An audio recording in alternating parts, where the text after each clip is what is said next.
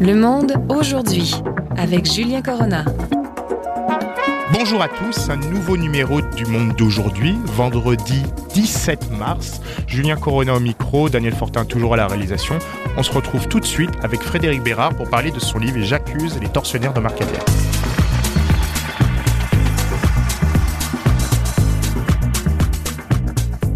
Notre invité de ce 17 mars, c'est Frédéric Bérard, avocat, chroniqueur, journaliste. Tu es en plus avocat, tu viens juste il y a quelque temps d'être nommé comme associé à ton cabinet Gattuso Bouchard Mazzonnet. Donc félicitations Frédéric.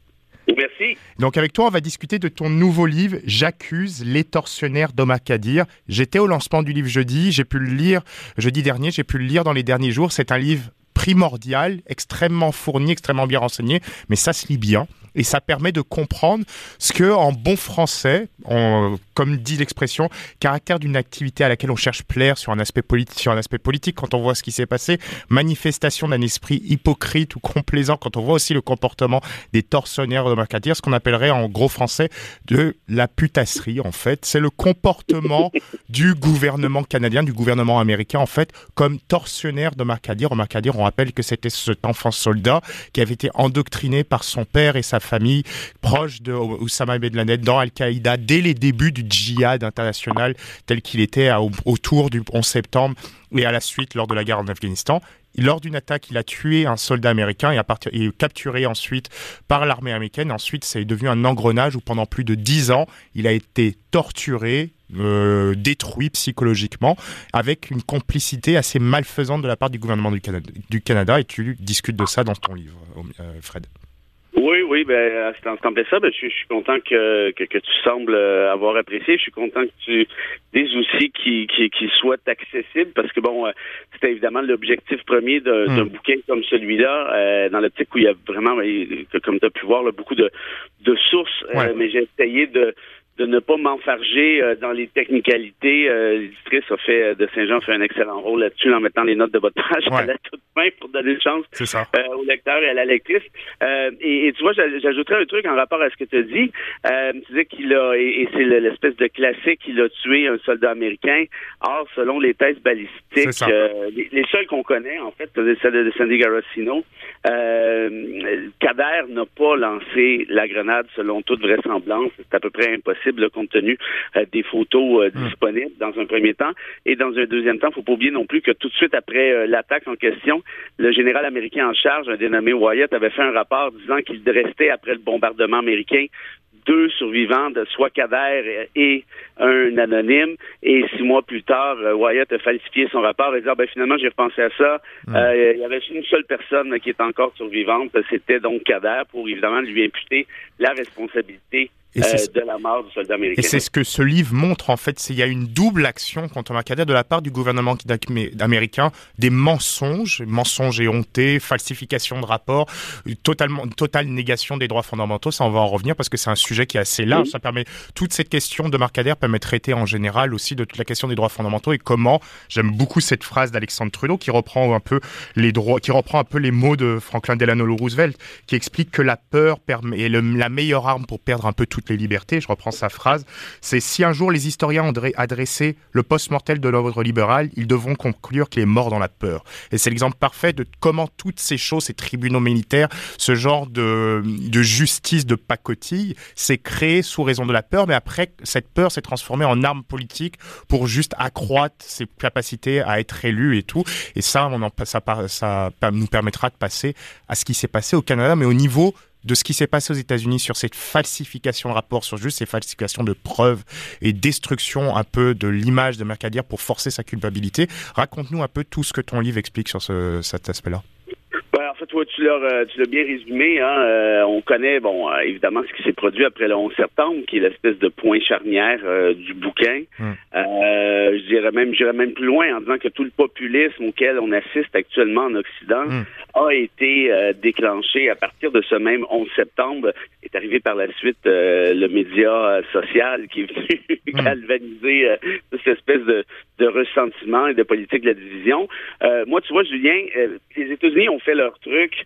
Je leur en veux évidemment un peu là, pour être allé moi-même à Guantanamo. Là, j'ai pu voir un peu de quoi il en retournait. On sait ce qu'il y en est. Mais tu vois, moi, je ne vote pas aux États-Unis, comme la grande majorité de tes auditeurs, auditrices, je présume. On vote au Canada. Je vote au Canada, par contre. En d'autres termes, j'ai absolument aucune influence aux États-Unis, mais nous en avons tous un peu ici et là, à l'échelle canadienne, à l'échelle fédérale, puis à l'échelle québécoise aussi, va de soi. Or, moi, ce qui me désole le plus dans toute cette histoire-là, c'est le rôle qu'a joué le Canada de Stephen Harper. Faut dire que les libéraux de Chrétien étaient là au début, les libéraux de Martin étaient là par la suite, et ceci dit, s'ils n'ont rien fait, on peut s'en désoler, mais on peut un peu comprendre. Le 11 septembre venait d'arriver. Bon, quand est arrivé l'attentat en Afghanistan, c'est-à-dire en juillet 2002. Et c'est ce que tu remets en contexte dans ton livre. Tu expliques qu'on veut plaire un peu aux Américains à la suite du 11 septembre, où c'est un peu si vous n'êtes pas avec nous, vous êtes contre nous. Donc on fait des lois antiterroristes adoptées à la va-vite, sans respect juste de la procédure parlementaire habituelle. Amnesty International en parle, le barreau du Québec sort contre ces lois, le barreau du Canada sort contre ces lois. Tout le monde sort, même des juges sortent contre ces lois, le potentiel liberticide de ces lois, mais on s'en fout car il faut plaire aux Américains à ce moment-là. On sait par exemple pour Omar Kadir qu'il vient d'être arrêté, mais on ne dit rien car il faut plaire, mais il y a quand même un minimum de droits consulaires qui sont respectés, et là arrive Stephen Harper. Oui, ben voilà. Et là, c'est à partir de là que ça se gâte le plus. Parce que moi, je pense qu'on peut lancer des roches en toute, en toute honnêteté. Et sans être gêné à Chrétien et Martin, mais reste que la principale et de loin machination qui a été commise dans ce cas-ci, elle l'a été par Stephen Harper et son gouvernement. Pourquoi? Parce que comme tu as pu voir dans le bouquin, c'est très, très improbable, pour pas dire impossible, que les Américains souhaitaient réellement accuser Omar Khadr. La réalité, c'est quand on envoie quelqu'un à Guantanamo, ce n'est pas pour l'accuser, ce n'est pas pour le condamner, ça n'intéresse personne, la justice à Guantanamo. Quand je dis justice, c'est au sens même très loufoque du terme. Ce qui les intéresse, c'est d'arrêter les gens, de pouvoir les torturer, obtenir de l'information et poursuivre la lutte. Or, quand Khadr a été envoyé à Guantanamo, c'était clairement dans cette optique-là. C'est un petit cul de 15 ans qui a une famille qui est près de Ben Laden, donc très clairement, ils se sont dit, il va nous raconter toutes sortes de trucs absolument intéressants. Et puis par la suite, le Canada va envoyer, va agiter le drapeau en disant, ramenez-nous notre enfant soldat, ça presse, on le retournera là-bas, et puis basta, on n'en parle plus. Et techniquement, c'est ça qui aurait dû se passer, sauf qu'il y avait un nœud, et le nœud était du nom de Stephen Harper, qui a dit non, j'en veux pas de cet enfant-là, gardez-le, je m'en fous.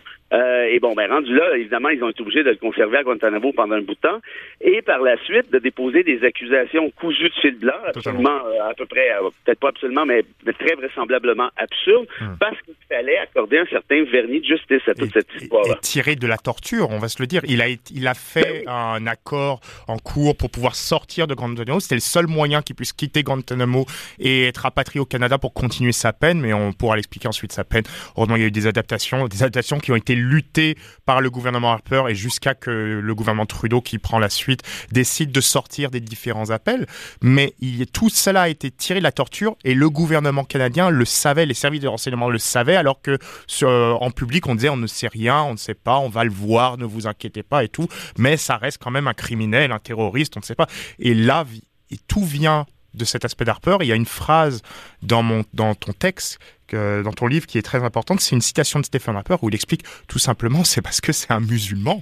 Et à partir de là, c'est un musulman. Et en fait, par derrière, on voit cette utilisation de là, au-delà juste des idées politiques et tout ça, c'est juste une instrumentalisation de la personnalité et de la religion d'Omar Khadr, juste en sorte on va essayer d'utiliser ça politiquement dans le cadre d'un peu de cette choc des civilisations de la Samuel Huntington, où je suis le défenseur de la civilisation judéo-chrétienne tel que Harper se le pensait avec ses coucous de l'Ouest, et de l'autre côté, Omar Khadr, il est méchant, il est gentil, votez pour moi car je vous défends contre lui. Voilà, tu l'as très bien résumé, c'est en plein sens. C'est ce qu'on appelle du wedge politics, la politique de la division. C'est-à-dire, d'un côté, il y a des bons, des gentils, de l'autre côté, il y a des méchants.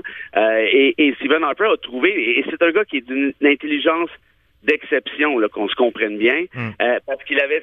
Évidemment, il s'inspire de ce qui s'est déjà fait aux États-Unis avant lui, mais quand même, il l'a fait à merveille dans le cadre canadien.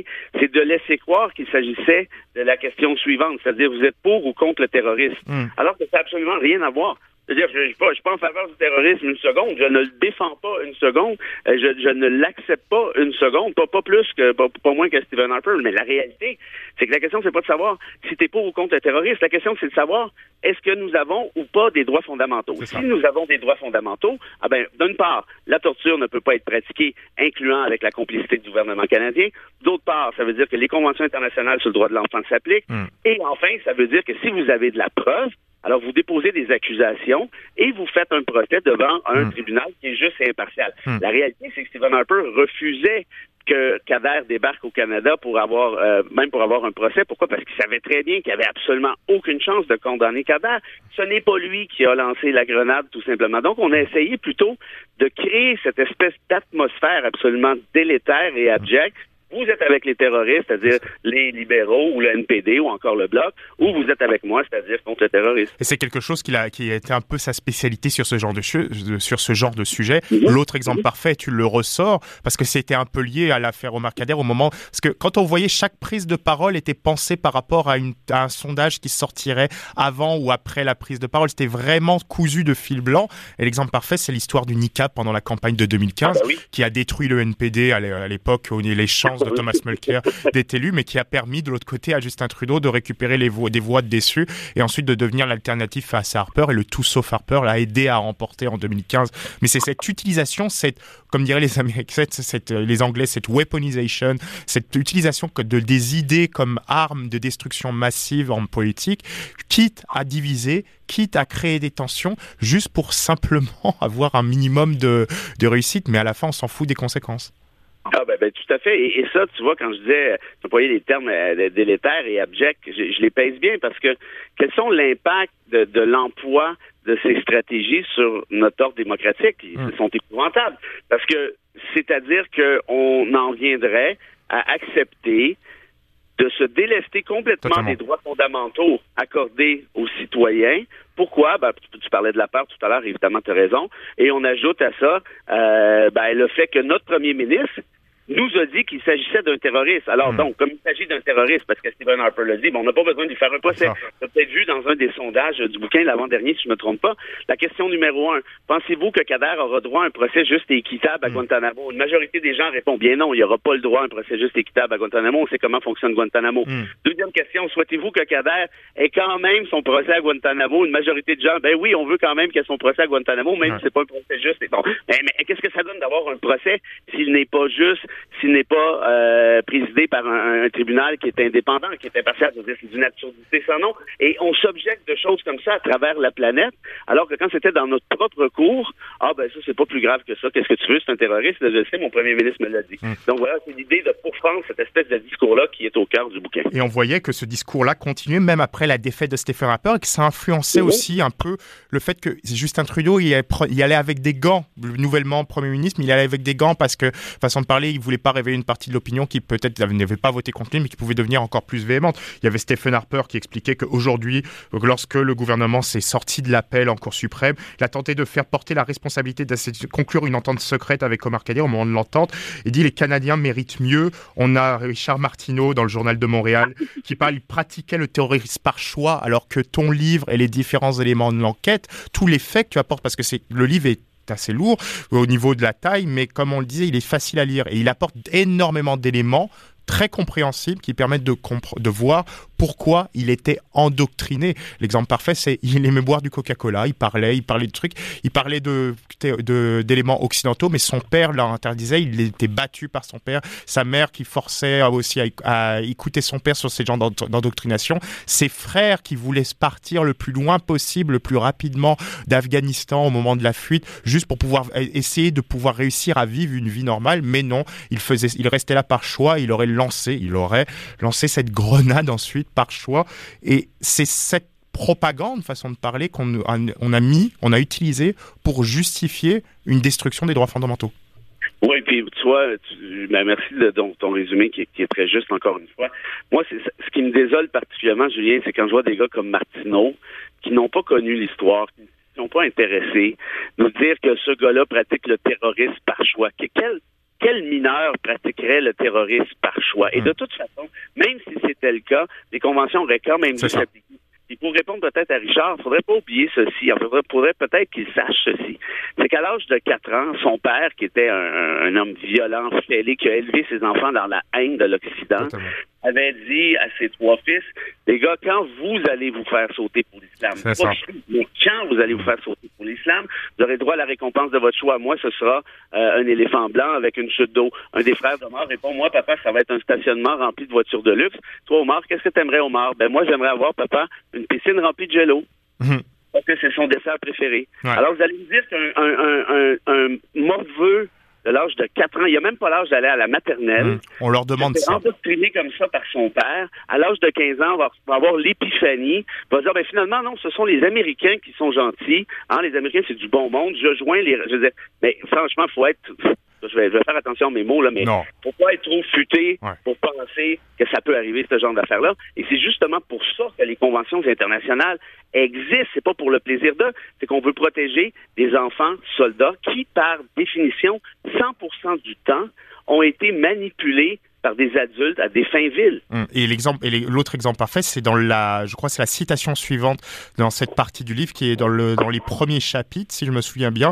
Tu expliques, Omar se retrouve avec d'autres jeunes endoctrinés dans un camp d'Al-Qaïda et surtout sans mot, mais j'ai pas envie de me faire sauter, moi j'ai envie d'avoir une belle vie. Il s'en parle comme ça. Et Omar, il l'explique lors de son interrogatoire à Guantanamo, qu'il voulait pas, mais il était obligé du fait de la présence et la violence du paternel. Donc à partir de là, le simple fait que ces mots existent, ces citations existent et qu'elles ont été juste omnubilé, on s'en fout absolument. Ça montre à quel point on utilisait Omar Kadir juste comme un outil politique au lieu de simplement vouloir restaurer la vérité. Et sur l'autre exemple des conventions, ton livre est très intéressant car il permet aussi aux lecteurs lambda de comprendre quelles sont les grandes conventions internationales et les grands droits qui s'appliquent et principalement pour les enfants soldats. Ça, je voudrais juste entendre une petite digression. Il y a quel type de convention s'applique et pourquoi c'est important à savoir? Merci encore. À vrai dire, ces conventions-là existent. Il y en a plusieurs, hein, mais c'est essentiellement l'espèce de corpus en rapport aux droits de l'enfant. Il y a, par exemple, une disposition qui vous dit que la peine de mort ne peut pas être appliquée à un mineur. Le seul pays d'importance qui n'a pas souscrit à cette convention-là, ce sont les États-Unis, les très gentils États-Unis qui sont toujours fait. Pourquoi? Parce que dans certains États, on continue d'appliquer la peine de mort à des mineurs, imagine-toi. Donc, l'idée de base, c'est qu'un enfant, quel qu'il soit, peu importe son origine, peu importe sa religion, peu importe sa race, peu importe son milieu, ne peut pas être tenu responsable s'il a agi comme enfant soldat. Parce qu'un enfant, ça ne s'implique pas dans une guerre comme ça de son plein gré pour le plaisir de, particulièrement pas lorsqu'on parle de terrorisme. Je veux dire, ça prend pas la tête à Papineau pour comprendre qu'Omar Kadhafi, s'il n'avait pas eu un père comme celui-là, aurait eu une vie probablement normale, comme la plupart des néo-canadiens seraient devenus, je ne sais pas quoi, technicien ambulancier ou un truc du genre, on s'en fout. Mais d'aller passer ses étés dans un bootcamp de Ben Laden. Tu sais, il y en a qui vont à Sainte-Véronique apprendre à faire du paddleboard. Ben lui, il allait se faire écœurer par Ben Laden à savoir comment faire sauter son prochain. Et là, on va tenir cet enfant responsable. C'est pas le Canada, ça, c'est pas le Québec, c'est pas nous. Il faut se réveiller, il faut arrêter de déconner. Je veux dire, dès que c'est arrivé, cette histoire, ça aurait dû se terminer ipso facto, basta, c'est un enfant, on s'en fout qu'il ait lancé la grenade ou pas. Et à plus forte raison, dans ce cas-ci, la thèse balistique démontre que non, il l'a pas lancé, la grenade. Et comme tu as pu voir dans le bouquin, il n'existe pas de contre-thèse qui dit oui, c'est lui. C'est justement pour ça que les Américains l'ont laissé filer au final, parce qu'ils n'avaient absolument aucune preuve contre lui. Donc, non seulement le gars est innocent, mais en plus, on va accepter qu'il se fasse torturer pendant une dizaine d'années à Guantanamo en contravention des conventions sur le droit de l'enfant, des conventions sur le droit de la guerre, des conventions sur la torture qui est interdite en droit international. Et le droit canadien l'interdit aussi. On l'a non seulement accepté, mais les 2 agences du SRS, Service canadien des renseignements secrets, sont allés procéder à des interrogatoires sous torture de Kadhafi. Ils ont procédé et assisté à ces interrogatoires avec la sanction de leurs supérieurs et donc aussi du pouvoir politique en place. On le savait très bien, on l'a laissé faire, ça a même été caché au maximum durant des années, jusqu'à quand ça sort, ça a fait des scandales, mais on disait c'est un terroriste et c'est pas grave. De toute façon, en plus, on était un peu obligé d'assister car c'est les Américains qui avaient le contrôle et tout, alors qu'on y avait juste procédé à tous ces éléments-là. Donc c'est une succession de mensonges et au lieu de s'en justifier au lieu de s'en justifier ou même de devoir recevoir les critiques et de procéder au rapatriement, on va préférer dire salutation d'usage pour reprendre l'introduction du ministre de l'époque, de Stephen Blaney, et ensuite on va sortir un nouveau mensonge. Et la succession de mensonges, pour revenir, elle est hallucinante, ton livre. Quel est pour toi, excuse-moi d'avoir posé ces questions, mais le meilleur des pires mensonges que Stephen Harper et sa clique ont pu proposer sur cette histoire? Oh wow! Et là, c'est une grosse c'est une grosse compétition, hein? Ouais. Je sais pas, parce que toi, Stephen Blaney, on le sait qu'il était pas trop futé. Hein? On sait bien que c'est un peu la marionnette de service. On sait aussi que Maxime Bernier a été ministre des Affaires étrangères pendant l'affaire Cavard. Donc, j'imagine, Blaney et Bernier, c'est un peu Laurel et Hardy ou les frères Dupont. Là. Il a pas trop aimé quand j'ai dit que tu étais l'invité cette semaine, la semaine dernière. C'est ça, Maxime Bernier? Oui. Il a fait un petit Ouais, écoute, j'en doute pas, mais je suis content qu'il me déteste et c'est très réciproque. Mais une fois qu'on a dit ça, tu vois, moi, j'en tiens pas tellement rigueur aux Blaney, Bernier et compagnie, parce que pour moi, ce sont des marionnettes utiles nécessairement. Mais moi, c'est à Stephen Harper que j'en veux. Et la plus gros mensonge, en fait, c'est l'histoire même de l'affaire Omar Khadr. Le plus gros mensonge, c'est Stephen Harper qui nous l'a servi à maintes reprises. Quand il a dit très clairement à 1 million de fois Khadr est un terroriste, Khadr est accusé de crimes graves, et après ça, de dire Khadr a admis sa culpabilité. Totalement. Si Khadr a été accusé, c'est la faute de Stephen Harper. Et tu as vu la révélation dans le bouquin, ça c'était, je dirais, le scoop, le plus grand peut-être, qui dit ceci. Hillary Clinton, lorsqu'elle était secrétaire d'État d'Obama, dit très clairement à Denis Hennig, qui était l'avocat de Khadr, ceci, Maître Hennig, on veut bien le retourner au Canada, votre client. Mais si Stephen Harper refuse, qu'est-ce que vous voulez qu'on fasse? C'est ça. Ah, écoute bien celle-là. Ça, c'est salé, là. Quand le Globe and Mail a sorti l'histoire sur le bouquin, là, le 1er mars, donc peut-être 2 semaines, le journaliste m'avait dit, je vais devoir demander à Stephen Harper ce qu'il en pense. J'ai dit, vous lui demanderez. Et effectivement, c'est ce qu'ils ont fait. Mais moi, j'étais certain que Stephen Harper ne répondrait pas. Il a répondu. Ou qu'il dirait... Bérard est un petit coon qui invente des affaires, poignet ou je sais pas quoi. Moi, je m'attendais à un ou l'autre. Mais, écoute bien ça. Le gars a répondu, là, je parle d'Harper. Je me suis toujours opposé au rapatriement de Khadr. C'est vrai, merci, bonsoir. En d'autres termes, il en est fier. Il s'en vante. C'est comme si je lui rendais service avec ce bouquin-là. Et tu parles dans le bouquin, ça va permettre un peu de passer à l'actualité de maintenant, mais tu parles aussi de Pierre Poilievre qui partageait les mêmes opinions que Stephen Harper et qui continue à partager ce genre d'opinions. Et ça montre un peu, tu sais, on parle beaucoup de l'aspect des droits fondamentaux, des libertés. En ce moment, c'est un peu le mot à la mode, ce genre de choses. Mais quand on a des responsables politiques qui ont pu utiliser ce genre de propagande, de bêtises pour pouvoir avoir des fins politiques et qu'on voit que maintenant ils sont à 38% dans les sondages nationaux et qu'ils pourraient facilement être Premier ministre minoritaire si des élections sont déclenchées dans les prochaines semaines.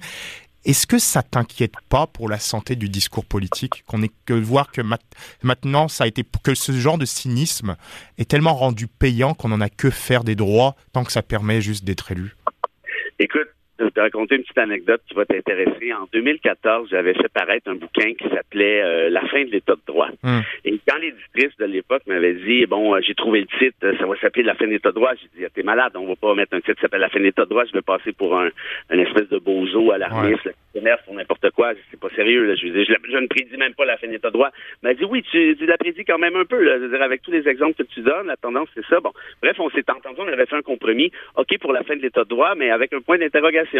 Or, si j'avais à réécrire cet ouvrage aujourd'hui, Julien, je pense que j'enlèverais le point d'interrogation. Parce que depuis 10 ans, tu viens de le dire essentiellement, il y a eu une glissade énorme. L'arrivée du discours populiste a gangréné la discussion populaire, la discussion politique, la discussion philosophique. Et on regarde tout ce qui se passe en Europe, parce que le Canada, à la limite, c'est de la petite bière à comparer de ça. Il y a vraiment de l'extrême droite qui est en train soit de s'installer au pouvoir, soit se trouve dans l'antichambre du pouvoir, avec des médias qui l'alimentent essentiellement. Regarde ce qui se passe aux États-Unis. Ou même en France, pour venir de la France, ou avec les médias de Bolloré. On va reprendre aussi ici avec les différents médias de post-médias. C'est pour reprendre un peu, on avait travaillé tous les deux sur un article au journal il y a quelques mois. On avait parlé du discours antisémite et du discours conspirationniste mis comme arme politique, que ce soit des deux côtés de la sphère politique, juste pour pouvoir être élu. On voit que le populisme paye, mais c'est crasse. C'est une sorte de gangrène qu'on peut plus maîtriser au bout d'un moment et à la fin, ça permet tous les écarts et tous les excès. Ah ben non, mais ça, c'est certain.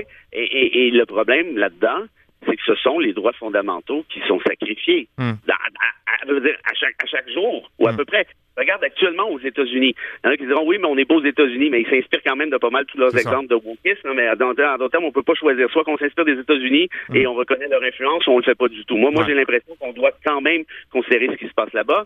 Ben, en Caroline du Sud, circule actuellement un projet de loi qui dit ceci. Si la femme se fait avorter, on la tue. Il y aura la peine de mort appliquée pour une femme qui se fait avorter. Et je veux dire, est-ce que le projet de loi va réussir à passer la rampe? J'en sais rien. Mais ce que je sais, c'est qu'il y a un projet de loi qui circule qui prévoit la mise à mort d'une femme qui s'est fait avorter. Allô? Ou un autre projet de loi en Floride, qui a été déposé la semaine dernière, qui forcerait la retransition des personnes trans. On en est rendu à ce genre de truc. C'est qu'on accepte et que ça rentre dans le discours. Et là, c'est l'aspect, parce que pour venir du droit au départ, qu'on accepte ce genre de choses, qu'il y a une perte totale du discernement sur la réflexion par rapport au droit, qu'on soit woke ou qu'on soit pas, mais juste une question de discernement, en fait, par rapport au débat. Au lieu d'être rentré dans les excès, dans le truc, on peut avoir des débats, on peut avoir des désaccords, mais que ça rentre maintenant dans des accords juste où t'es pas d'accord avec moi, je te tue, ou je te détransitionne, ou les trucs comme ça. Allô, c'est... C'est hallucinant. On pourrait en parler malheureusement trop longtemps, trop longuement avec, par exemple, le Texas, le 10 000 $ de prime pour la délation d'une femme qui s'est avortée, puis tout le reste. Alors, oui, puis tu as raison, puis moi, c'est ce qui me désole un peu dans cette histoire-là, c'est qu'il y a deux pôles actuellement, apparemment. C'est-à-dire que tu as le choix entre être un woke et quelqu'un d'extrême droite. Je suis désolé, là, mais le wokisme, à la base, c'est pas une mauvaise chose. Mais le 5% des idiots qui s'excitent avec ça, ça reste quand même un 5%. De l'autre côté, l'extrême droite, c'est peut-être un 5% aussi, peut-être 10 dans les moins bons cas, mais il reste quand même une portion de la population majoritaire qui n'a pas à choisir entre les deux. Or, si on a à choisir, malheureusement, puis c'est un peu le cas, là, aujourd'hui, on crée ce qu'on appelle l'homme de paille. C'est que je vais te caricaturer à l'os pour démontrer que... Puis on tombe tous un peu dans le piège. Moi aussi, je me rends coupable de ça parfois parce que le combat est tellement lourd, est tellement vigoureux, est tellement salaud. Parfois, on se met à donner des coups, on se dit, mais qu'est-ce que je viens de faire là? C'est dégueulasse, je vais pas faire ça. Donc, meilleur coup de pas en ce qui me concerne. Mais pour le reste, il faut vraiment trouver une manière d'extirper le débat public de cette espèce de position bipolaire-là, parce que ça va vraiment mal se finir. Et de lui redonner du discernement, et c'est ce que ton livre fait, J'accuse les tortionnaires d'Omar Kadir, aux éditions Saint-Jean. Merci Fred d'avoir été avec nous. Frédéric Bérard, avocat, chroniqueur, on peut te lire dans le journal Métro toutes les semaines, on peut t'écouter à la radio, dans un peu toutes les radios. Là, à chaque fois tu passes, tu es présent beaucoup dans les médias. Et on peut aussi t'écouter quasiment toutes les semaines aussi avec Nick Payne ici à VM, à son émission Société. Et je te remercie d'avoir été avec nous ce midi de cette semaine pour pouvoir discuter de ton excellent livre qui vient de paraître aux éditions Saint-Jean, J'accuse les tortionnaires de Macadie. Merci beaucoup Fred. C'est moi qui te remercie Julien, ta lecture me fait bien plaisir. De rien, passe une belle journée, passe une belle fin de semaine.